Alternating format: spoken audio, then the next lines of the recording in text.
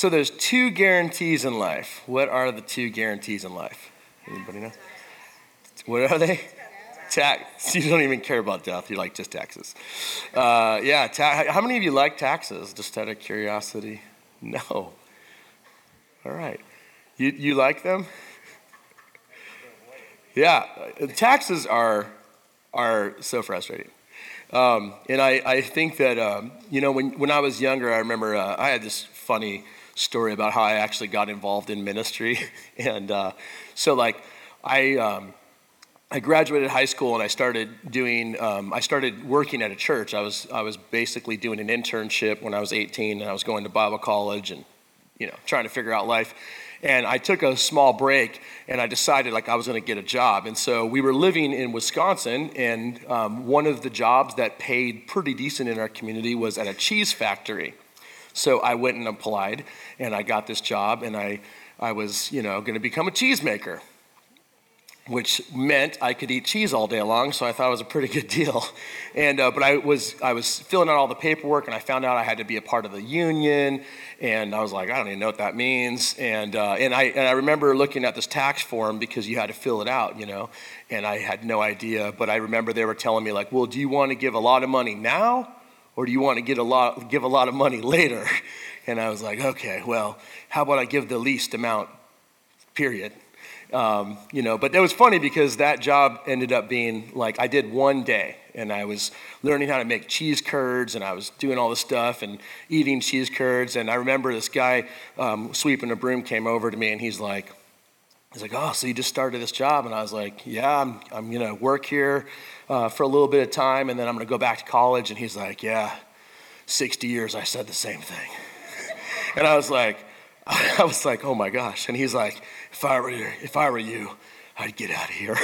And I was like, okay. So I went immediately to the manager, and I was like, I don't think this is for me. And I totally quit this job. And then I went back to Bible college, and the rest is history. But it was interesting that the taxes thing, because taxes are, I think what frustrates me the most about taxes is not so much paying taxes. It's that I feel like I'm not sure our taxes go anywhere. Do you ever feel like when you're driving around on roads and there's just potholes everywhere, you're like, what is going on here, right? Anybody feel that way? It's just frustrating. And so I know, our whole entire country started, partly because we were frustrated with taxation without representation, right? And so taxes are, I can't stand them. But I was reading this article recently, and it was actually a British tabloid, the Daily Mail, who was doing a study on governmental waste. And I thought it was hilarious because I don't know about you, but I feel like that, especially these days, needs to be a conversation that we have, right? Right? Let the readers read. But we have all this governmental spending that happens, and so this article was interesting because what they were doing is they were studying in England all these different places and ways that money that was gained by taxes was being wasted, in society. And this is an interesting story, though, and it came out over in the UK in this magazine called the Daily Mail. But just listen to this story, okay? So what happens is there's this pastor's wife who's in a wheelchair. That's what the story's about. This is the example of governmental waste. And there's this pastor's wife who's in a wheelchair, and she has a disability. She can't walk. And I've had friends with disabilities, and it's interesting because if you are in a wheelchair, you just have a lot of challenges in life. In fact, one of my best friends at one time, a really close friend, or I should say, in our family, was a person who's wheelchair. And it was hilarious because she had this disease that, this isn't hilarious, by the way. Saying the way she was treated was hilarious, very clear. But she had this disease that was called, it was basically a brittle bone disease where her bones would break really easy. And so she was in a wheelchair, and people would walk up to her and they would talk really super loud to her all the time because they assumed that since she's in a wheelchair, she's deaf. And she's like, I can hear you just fine. Why are you yelling at me the whole time, And there are all these little things that she had to put up with because I think in society, we just make a lot of assumptions. Would you agree? make a lot of assumptions. So anyway, so I know people who are in wheelchairs, a lot of challenges. Well, this particular person, a pastor's wife in a wheelchair, and she's receiving disability. And so in England, every month she gets this check given to her. And so what happens is she ends up going to a Christian conference. And she's at this conference and she's hearing about, the kingdom of God and God's, desire to bring healing and restoration. And so she, wheels herself up to the front of this conference and she gets prayer, and then she is miraculously healed. Like completely miraculously healed to where she no longer needs the wheelchair. So she goes home and she folds it up and she puts it into her closet, and she's like, really happy about it because she's seen an answer to her prayers, and she stops taking painkillers shortly after this. I mean, she is completely, miraculously, supernaturally healed. And it's like the most beautiful thing. But she keeps getting these checks. And every month she's getting a check, and she's finally is like, all right, I got to do something about this. So she contacts the government and she says, hey, listen, I just wanted to let you know I don't need these checks anymore. I'm actually able to go back to work. I went to a conference and I got prayer and I was miraculously healed. And so this is the quote of this article that I think is so hilarious. The British government continues to send her checks though. Okay, and the reason why is because, and I quote, the government computer wasn't programmed to allow the payments to end until her death. There was no button to push that says miracle. And so she just kept getting paychecks because they had no way of ending that. And I don't know who needs to hear this morning, but if you're in need of a miracle, I think it's important for us to acknowledge that God still does miracles. Amen? He's still doing miracles, and I think that's partly why we gather together, is to look and seek after and pursue God's presence. And when he's present and made known to us, oftentimes he graces us and responds to those petitions and does miraculous things. And so here's what I want to do before we jump into today's message. I don't know what miracles you need. Like, I really don't. I have no idea. Maybe you need a leg to grow, or, maybe you need a paycheck to come in the mail, or maybe you need the government to stop sending you money so you can go get a job. Just saying, right? But whatever miracle you need, could we just pray for a moment? And this is what I'm going to ask you to do. If you're in need of a miracle, if you're like, hey, I need some type of miraculous thing to happen in my life, whatever it is, I'm just going to ask you to stand up right now. We're not going to ask you what it is. We're just going to say, hey, we're going to pray for that. So is there anybody in this room that says, I need a miracle? Okay. And the rest of you are lying or unaware. But here's what we're going to do. We're going to ask for the kingdom of God to come right now. And so, Lord, I just thank you for your presence right now. And Lord, I first of all just want to say thank you for all of these people who are courageously willing to stand up and say, yes, Lord, I need a miracle. I need to be touched by you and your presence and your grace. And so, Lord, for every single need that's being represented right now, would you graciously pour out your Spirit? Would you provide above our wildest imaginations? Would you bring healing where healing is needed? That right now physical ailments would be removed, and that you would bring healing and wholeness.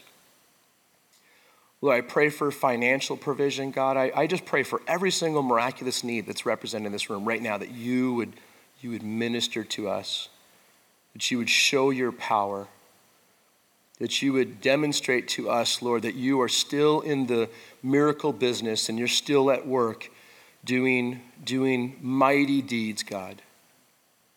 We thank you that, Lord, you still say yes to our petitions.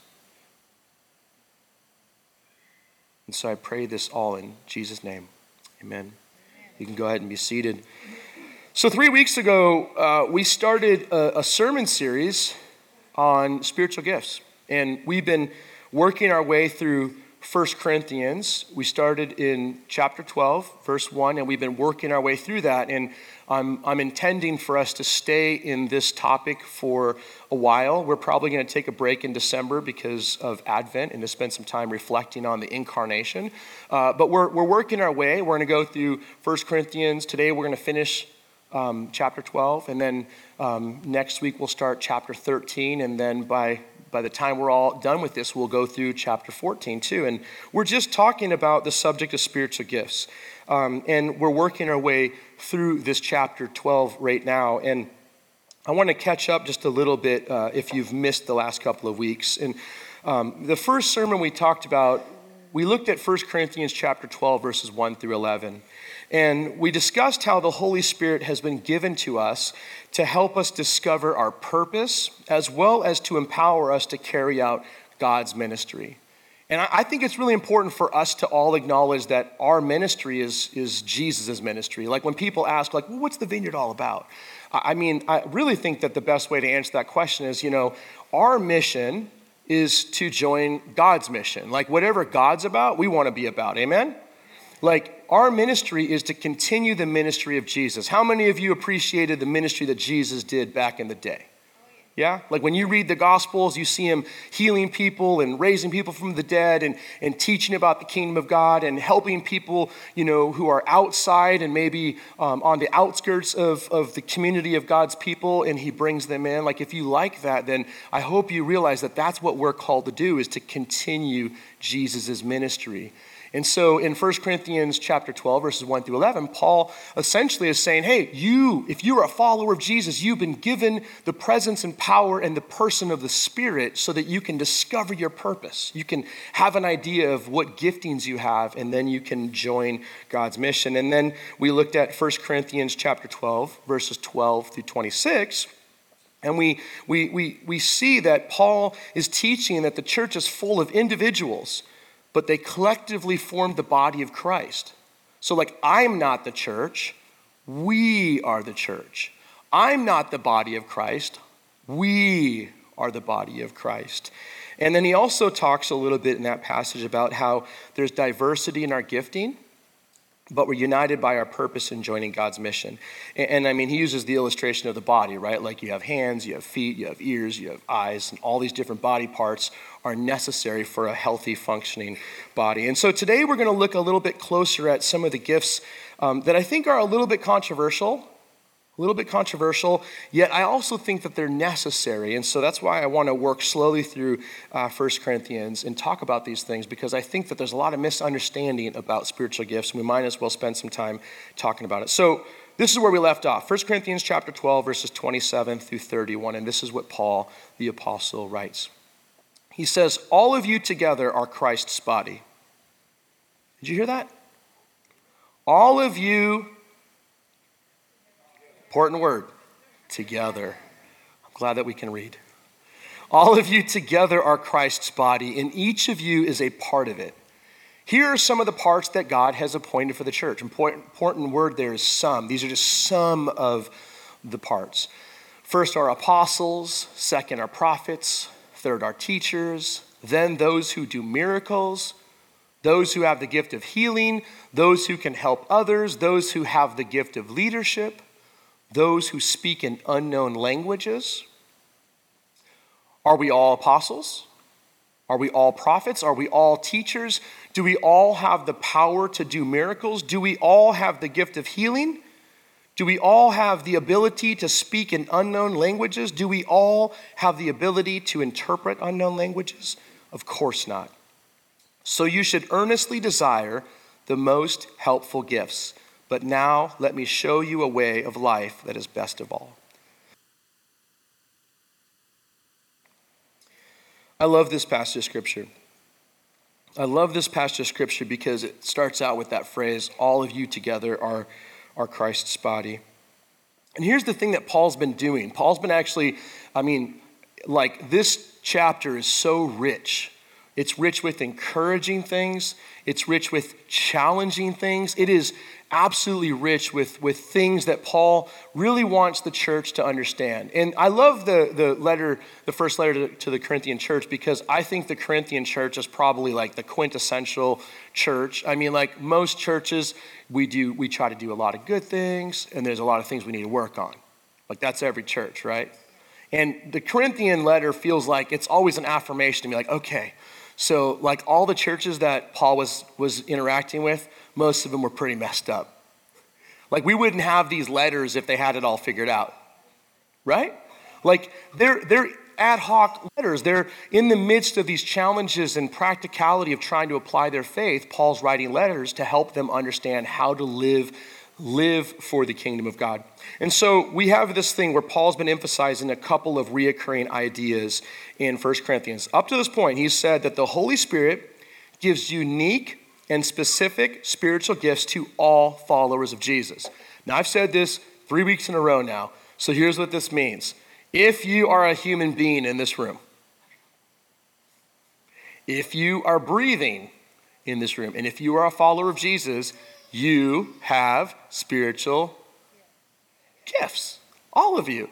So like, I know it's really common for people to not know what they are, and that's definitely something we can talk about. But here's the reality is that everybody in this room has spiritual gifts.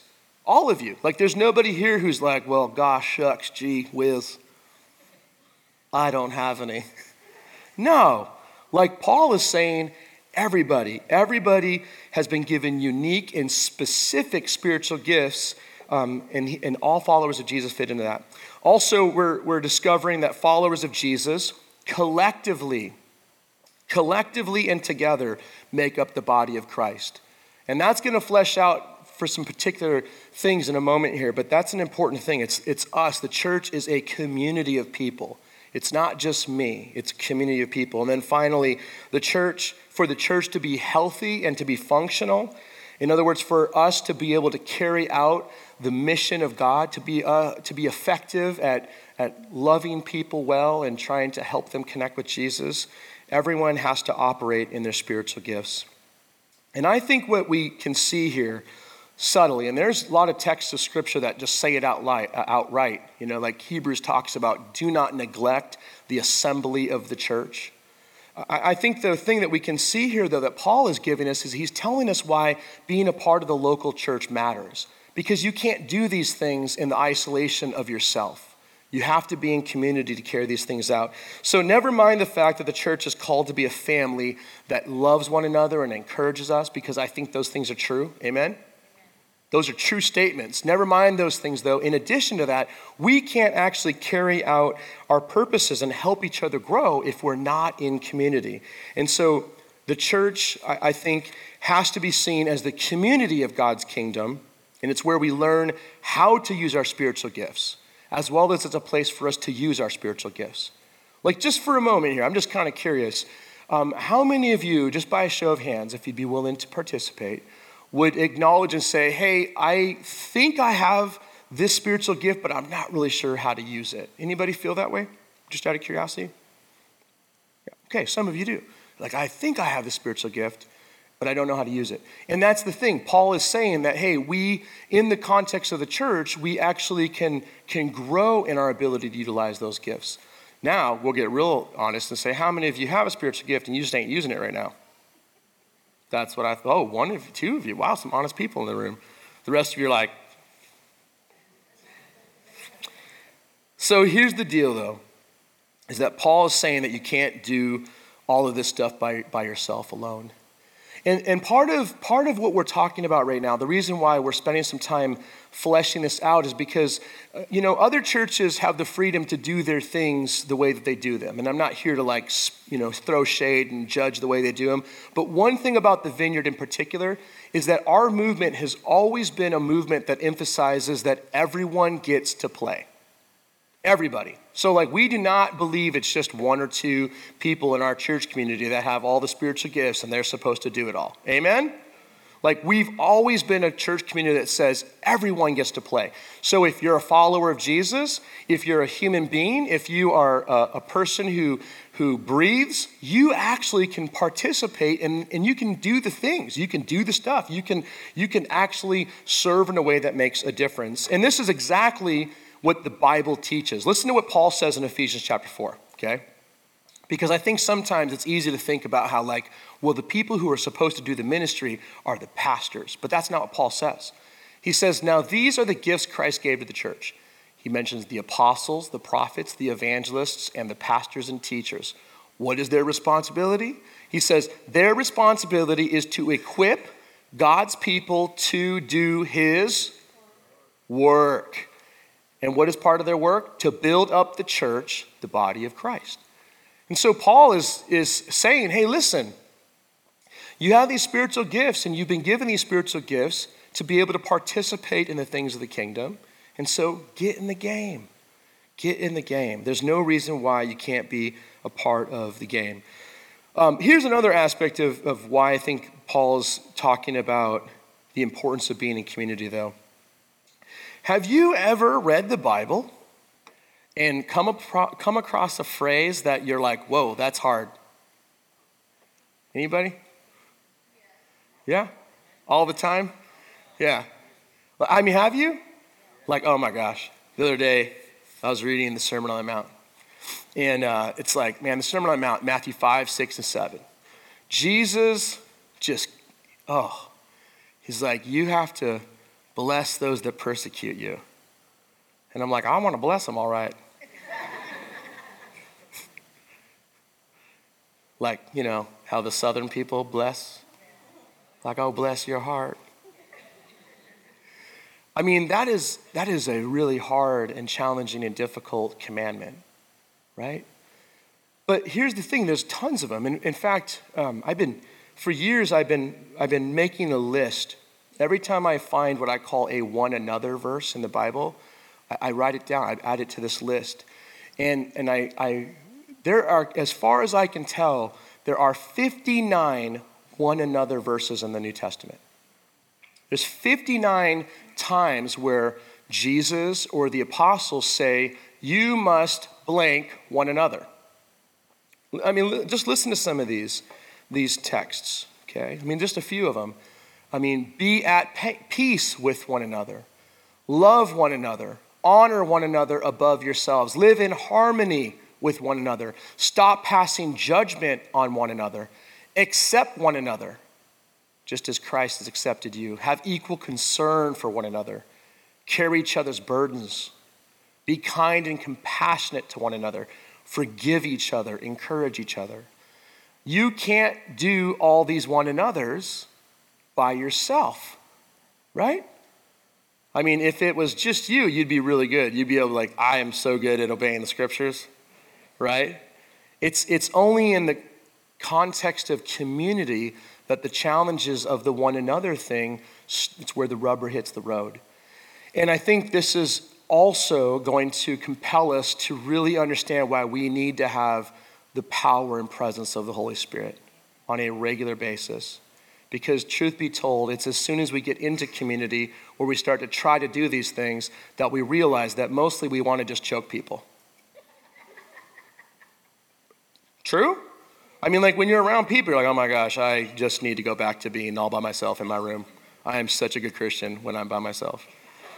I'm serious. I'm like the best Christian. I'm like, oh my gosh, so holy. Jesus, I love you, right?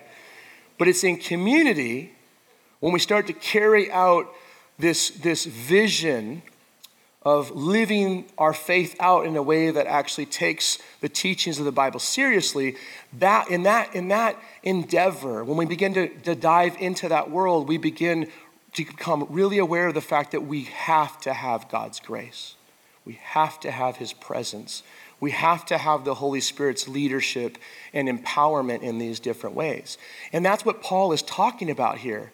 I mean, like, the more I've been hanging out in 1 Corinthians 12, and I've been reading it over and over again, it's like I love Paul because he's using metaphor after metaphor. He's using analogy after analogy. He's repeating himself over and over again. And what he's really wanting us to understand is like, listen, the church has been given the empowering presence of the Holy Spirit.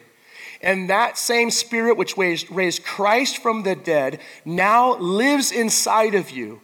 You have an untapped resource of power potential if you would just simply respond to his invitation with yes. And if you would serve sacrificially, if you would be obedient to these things, and if you would regularly enter into community, you would actually see a difference in people's lives. I mean, this is not rocket science here, is it? But it's hard, isn't it? It's not rocket science, but it's very hard. And so this is what Paul, I think, is doing here. He's saying that your faith in Jesus isn't supposed to be done in private or in isolation. He's saying that your faith needs to be done in community. And it's in the context of community that lots of things to happen. I mean, people always ask, well, what exactly is church supposed to be about? I'm like, man, I have no idea. I'm like, I have been pastoring for 20-something years, and I'm still trying to figure that out. But I can tell you this, I believe in a God who can simultaneously do 1 million things at one time. And I think when we come to this place, some of us walk into this room, and we are super discouraged, and we need to see someone smile, and we need to hear someone say, welcome to the vineyard, it's good to see you. And other people came, and they've already had 6 shots of espresso, and they are like, I'm here to welcome you. You know, like, there's all these things happening. And it's some of us need to be on the receiving end where, like, I really am not at a good place where I can pray for somebody. I need prayer. And then there's somebody who's like, well, I have been prayed up all week, and I can't wait to pray for you right now, right? That's what church is. Church is supposed to be a place where we give and receive. We receive and we give. Like, that's the community of the kingdom that Paul is talking about here. So here's the thing about spiritual gifts, though. It's just, I don't know, for whatever reason, having grown up in church my whole entire life, I just have found that we make spiritual gifts so complicated.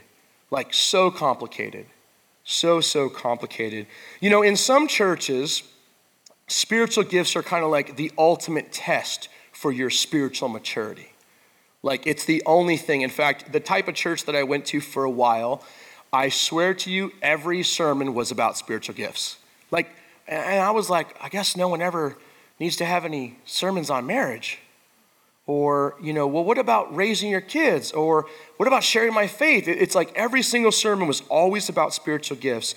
And so it's really interesting how there's some churches where it's the ultimate test of whether or not you are spiritually mature. But it's also a really controversial topic in that there's some churches that actually teach that specific spiritual gifts are no longer for today, and so we shouldn't even talk about them. Like, let's just put them under the rug and just pretend they don't exist. And it's really interesting how the topic of the Holy Spirit and the topic of spiritual gifts has led to a lot of church splits, when in fact, the Holy Spirit was given to bring unity to the church. And so I think what we have to do is we have to talk about these things. I remember hearing at one church I attended that speaking in tongues was the only sign of having the Spirit. And like, that sounds crazy to some of you, but some of you have been in churches that teach that. I have. I've also heard that speaking in tongues isn't for today. And some of you are like, what is speaking in tongues?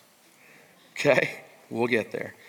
But neither of these ideas are taught in the Bible. And I think having a better understanding of spiritual gifts is important. Okay, listen to what Paul says. He started this out in chapter 12, verse 1. He said, now, dear brothers and sisters, regarding your question about the special abilities or spiritual gifts the Spirit gives us, I don't want you to misunderstand this. So Paul is saying, hey, you should not be confused by these things. I think if you are being confused or you feel confused, then we should talk about it. And that's why he writes these chapters for us to wrestle with. And so let's just look at some of these controversial gifts for just a few moments here, okay?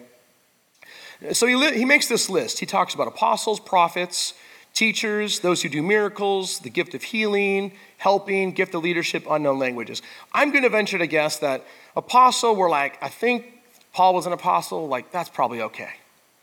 And then prophets, I'm not so sure about that. And then teachers, I had a teacher when I went to school, right? Like that's maybe not so controversial. But the miracles or the gift of healing, those might be controversial, you're not really sure about. And then he talks about helping others, and I think everybody in the room's been around somebody who's got the gift of helping. You're probably really comfortable. Is there anybody uncomfortable with the gift of helps? No, everybody's like, oh, we could use more of that in our house, right? And then he talks about the gift of leadership, and then he talks about unknown languages, which other translations will translate as the speaking in tongues or the gift of tongues. And so what I want to do just really, really quickly, I want to just give you what I think are some really helpful definitions and understandings of these specific roles and these specific functions for us. And so like apostles, we think of apostles, I generally think we think of people who write the Bible or people who have a lot of authority. And I don't know what you think, but the word literally means sent ones. The Greek word means sent one. I think in the Bible you see that these are church planters. These are missionaries. Oftentimes they have translocal ministry. They oftentimes are like hearing from God and discovering new ideas that are helpful to applying ministry things in today's world. And so the question of, are there still apostles? Because some people don't think. They think that when the apostles died, there's no more. I don't think that's what the Bible teaches. I think that there are apostles today. I just don't really enjoy people who call themselves apostles. Like oftentimes when they're like, I'm an apostle, it's like they're using a power authority type thing on you. But they are people in the Bible that Jesus says are gifts to the church. Prophets, I think these are people who hear from God and share encouraging, comforting, and strengthening words with others. Paul gives that definition in 1 Corinthians chapter 14, verse 3. Teachers, these are people who are gifted and trained to educate people about the Bible and applying the Bible to life. Those who do miracles, these are people who I think God ministers through them to do supernatural and miraculous things on somewhat regular basis. They accomplish extraordinary things. I'm just curious, by the way, how many of you in the room would say that you have actually witnessed or experienced an actual miracle? Anybody in the room say that? A few of you have? Okay, some of you are like, I'm not really sure. I may have. Anybody like not sure? I've had some weird things happen though. I ate some pizza, woke up, had a couple dreams. I don't know.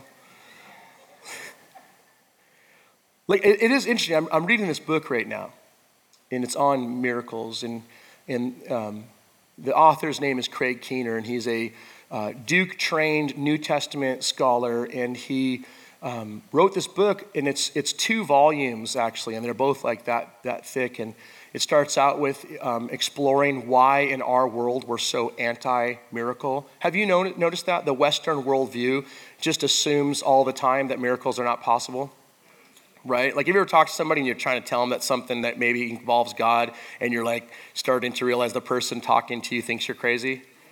Yeah. So this author writes this book to basically explore why miracles are part of the world we live in. And then the second half of the book, it's just this huge book, is just story after story of documented miracles that have happened in the recent history of humanity. And it's a really, really great book. But one thing that I find myself wrestling with is do I actually believe in miracles? Because I feel like sometimes, if we're honest, when somebody asks for prayer for healing, do you ever say, yeah, I'll totally pray for you? Like, oh yeah, I'm adding that to my prayer list. Do any of you do that and then not pray? Just be honest. Any of you ever say, oh yeah, I'm totally praying for you and not? We just do it all the time, right? It's like, how are you doing? I'm doing great. Not really. So we just have these things we say. And so I've been thinking a lot about that with miracles. Do we actually believe in miracles? Do we actually believe? Because sometimes when I pray for people to get healed, I'm starting to pray and I'm already thinking about how I'm going to explain to them why they haven't been healed. Right? But if we actually believe that God does miracles, then we would have more faith, wouldn't we? And so I think we need to be people who have a grid for this. Not in a crazy, weird way, but I think where we can say, hey, there are certain people who seem to function in miraculous ways. They operate in this way, and that's what Paul's saying. There's those who do miracles. Then he talks about the gift of healing. He mentions the gift of helps. These are the kind of people that say what needs to be done, and then they do it. He talks about the gift of leadership, people who have wisdom, who are discerning, who set an example. And in the Vineyard context, we've always kind of said, hey, our understanding of leadership is upside down. Like, our leaders are not people that need to tell you that they are your leaders. They're people who demonstrate that by serving. That's always the goal. And then this whole thing about speaking in tongues, what is that? I'll give you the easiest definition of what that is that I think that the Bible teaches that someone who speaks in tongues or prays in tongues is praying in a language they do not understand, but it's empowered by the Holy Spirit. And Paul in 1 Corinthians 14 is going to actually give us a grid for how that gift should be used. Because what Paul says is that if someone operates in the gift of tongues, somebody has to interpret it. And the reason why is because it has to build up the body. It has to be something we can all say amen to. And so we'll talk about that soon. But I think Paul's point here, when laying out all these different roles, is less about titles and roles and more about encouraging us to function in our gifting. And what this means is that we have to really take our relational aspect of our faith seriously. And so here's what I want to end with. Paul says something remarkable and also very insightful at the end of chapter 12. Listen to what he says. He says, so you should earnestly desire the most helpful gifts. But now let me show you a way of life that is best of all. You should earnestly desire the most helpful gifts. Well, which gifts are those? Which gifts are those? This is what I think Paul's saying. He's going to go on to say that the context for all spiritual gifts needs to be love. Okay? He's going to say, if you can't love somebody, don't even try to operate in some supernatural, powerful ministry. He's going to say it has to be done in love. And love means that I'm going to actually care about how I carry out spiritual gifts or how I minister them to people, right? Like if you've ever watched certain television stations with preachers on the stage and they're like slapping people in the face, right? I'm like, I don't know if that's the most loving way to do it, right? Like if I went forward to get prayer and someone slapped me in the face, I don't know how I'd feel about that. It'd be a little weird, right? But what he's saying is, he's saying love is the context for spiritual gifts. So I think perhaps a better way to get to the answer to this question about what are the most desirable gifts is to say, what is the most loving thing that is needed in this moment? What is the most loving thing? And this is what I think happens in charismatic churches like ours, where we're like, yeah, we believe in the power and presence of the Holy Spirit. We want to see the kingdom come. We believe in prophecy. We believe in healing. You need to discover your gift. And all of you are like, oh man, I'm going to figure out my gift. And then you find out that, hey, I think I have the gift of healing. My hands get warm and I pray for people and sometimes they get healed. And that might be true. And what happens though is that you can get pigeonholed. I think this happens a lot of times. Like, well, my gift is teaching. I'm a teacher. Or my gift is helping. And so then what happens, let's just say you're a teacher and somebody's sick and they walk up to you and say, hey, will you pray for me? And you say, wish I could, but not my gifting. I'm a teacher. So I wish I could pray for you, but it's just not something I do. I took a spiritual gift test and it revealed to me that I'm a teacher. So I can't help you. You see how that actually misses the point. Like what Paul is saying here, I think he's making it really clear here. He's saying you should earnestly desire the most helpful gift. So the question is, what is most helpful in this situation that I find myself in? And so if you discover somebody who needs you to pray for them for healing, let me break news for you. This is amazing, okay? The same Holy Spirit that empowered Jesus to raise the dead dwells inside of you, and you can actually pray for the Holy Spirit to heal somebody. Isn't that amazing? Like we don't have to take a test and then get it figured out. And so this is the posture I think Paul is getting us to take, is to have this posture where we say, come Holy Spirit. Come Holy Spirit, would you help me help other people? Would you help me help other people experience the radical love of Jesus? Would you help me help other people come to experience the grace and mercy that your kingdom demonstrates? Let's stand.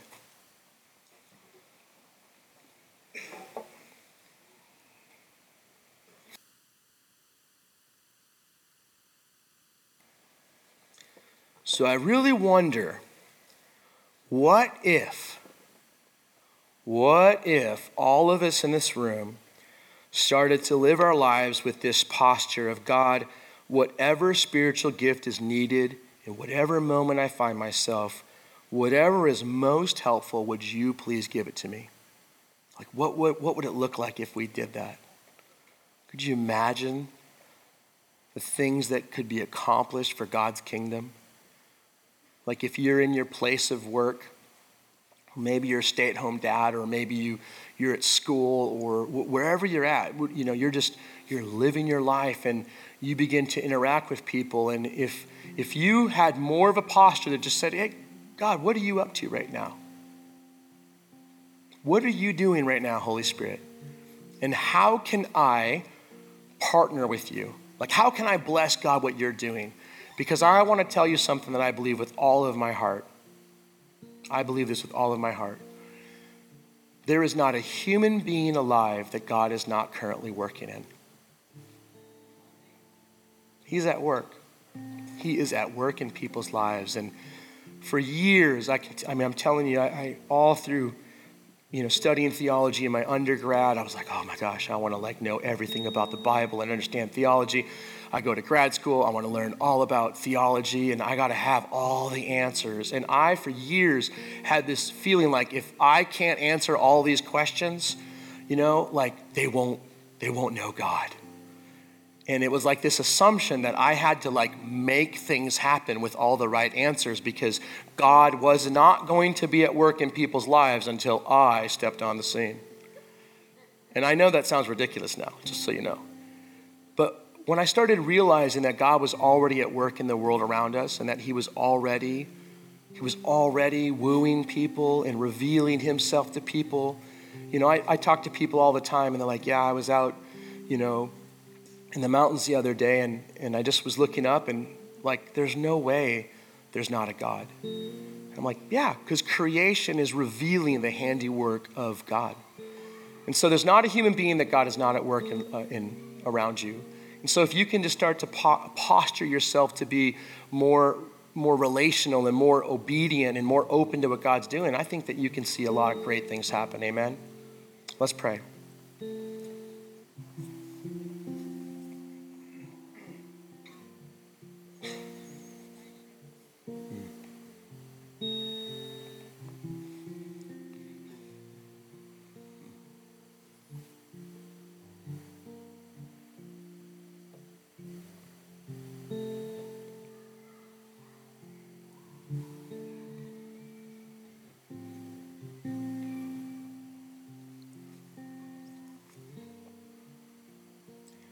So here's what I want to do.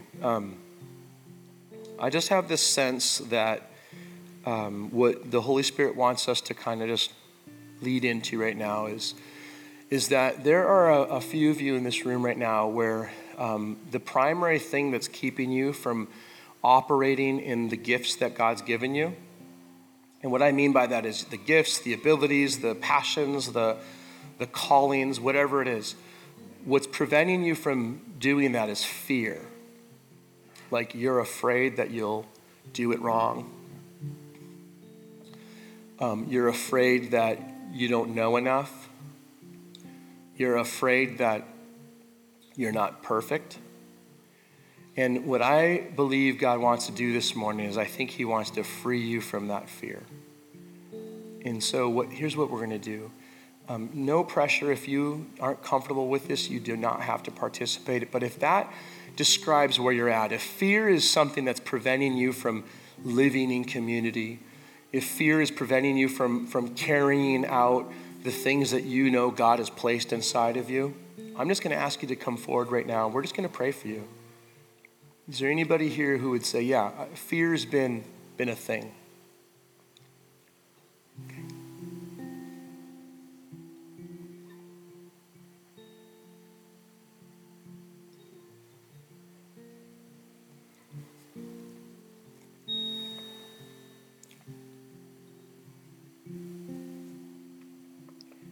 I know there's more of you, and I just want to say this, because again, there's no pressure.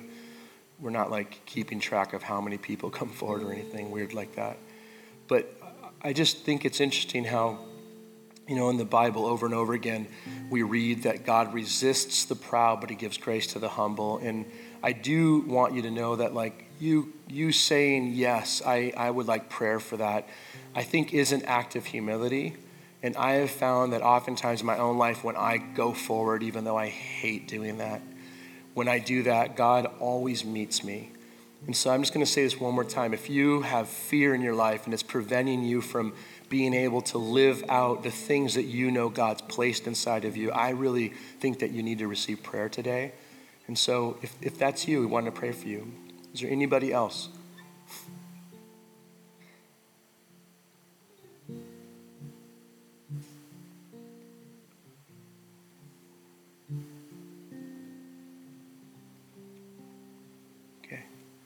So here's what I'd like to have happen too. So our leadership team, our ministry team folks who meet with me and things like that, Barry and Kim. And if you feel, Bill and Katie, if you've been a part of the Vineyard, you know how to pray for people, would you be willing to come up and just lay hands on some of these folks right now?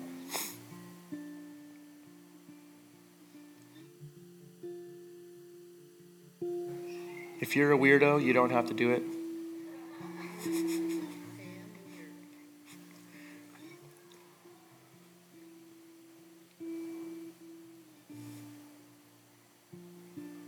And so again, if there's anybody that wants prayer at all, we would love to pray for you.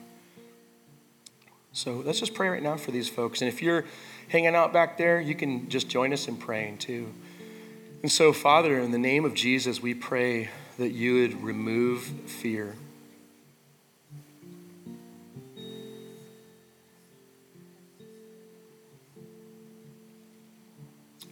I pray that you would give each one of these men and women boldness and confidence to know that they've been called by you, they've been empowered by you, they have been gifted by you, and that you will never leave them nor forsake them in the midst of the things that you're calling them and inviting them into. I pray for Wes right now, Lord. I just pray that you would give him, Lord, an overwhelming sense of your calling, that he would not be confused about it anymore, but he would know exactly how he's supposed to use his mouth for your glory. That, Wes, I just have a sense that you're like God's put some things inside of you to say, and so he just wants you to feel the freedom to do that.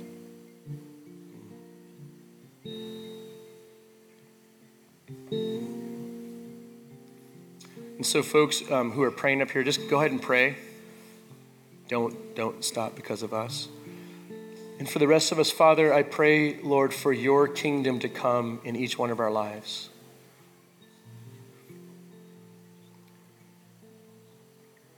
I pray for you to fill our hearts with your love and that we would become advocates and ambassadors for your kingdom as we go from this place of gathering to scattering into the community around us. I pray this in the mighty name of Jesus. Amen. Folks, we'll see you next Sunday. We're going to keep praying up here, so if you could kind of keep your talking out in the foyer, that'd be awesome.